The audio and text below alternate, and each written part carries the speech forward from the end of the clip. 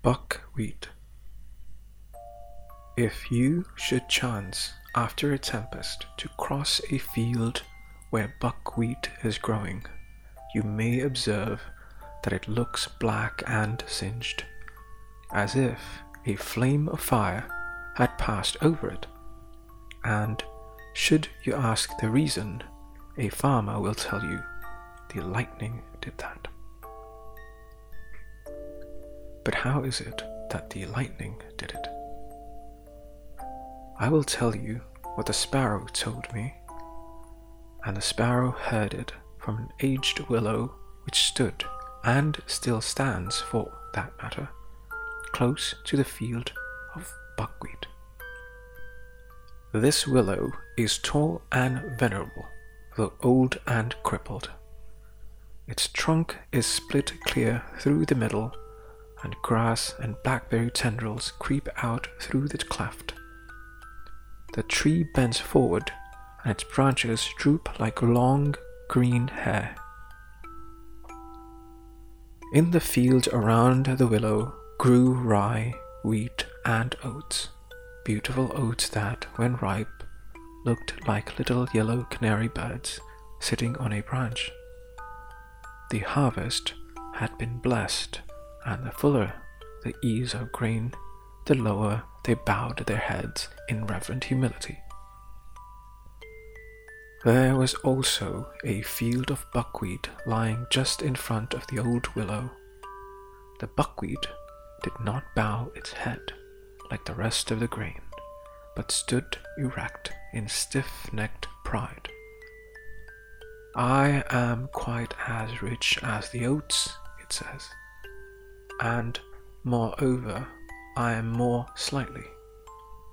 My flowers are as pretty as apple blossoms. It is a treat to look at me and my companions.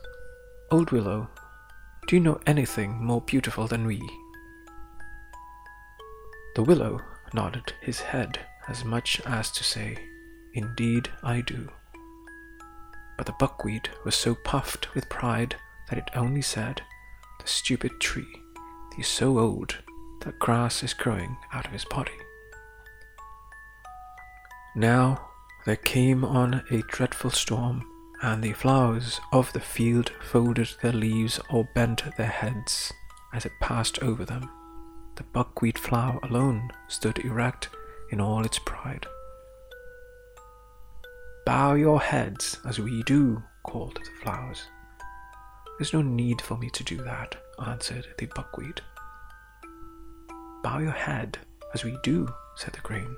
The angel of storms comes flying hither, and as her wings that reach from the clouds to the earth, he will smite you before you have time to beg for mercy. But I do not choose to bow down, said the buckwheat.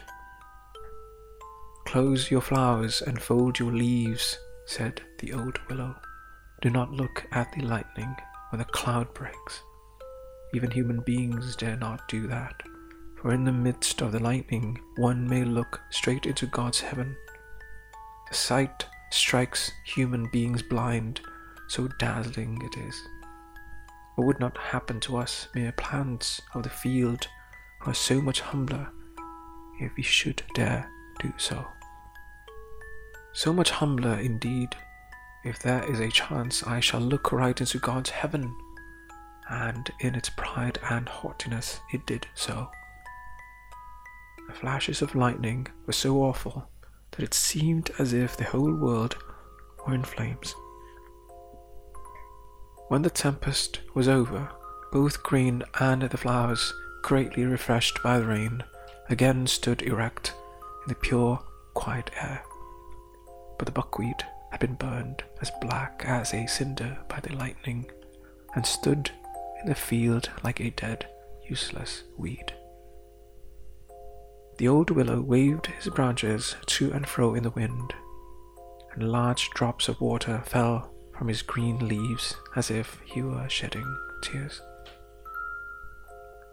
The sparrows asked, "Why are you weeping when all round seems blessed?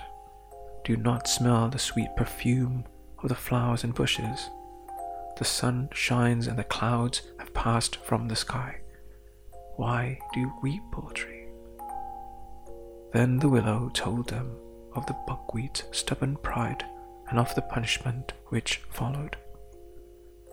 I, who tell this tale, heard it from the sparrows. They told it to me one evening when I had asked them for a story.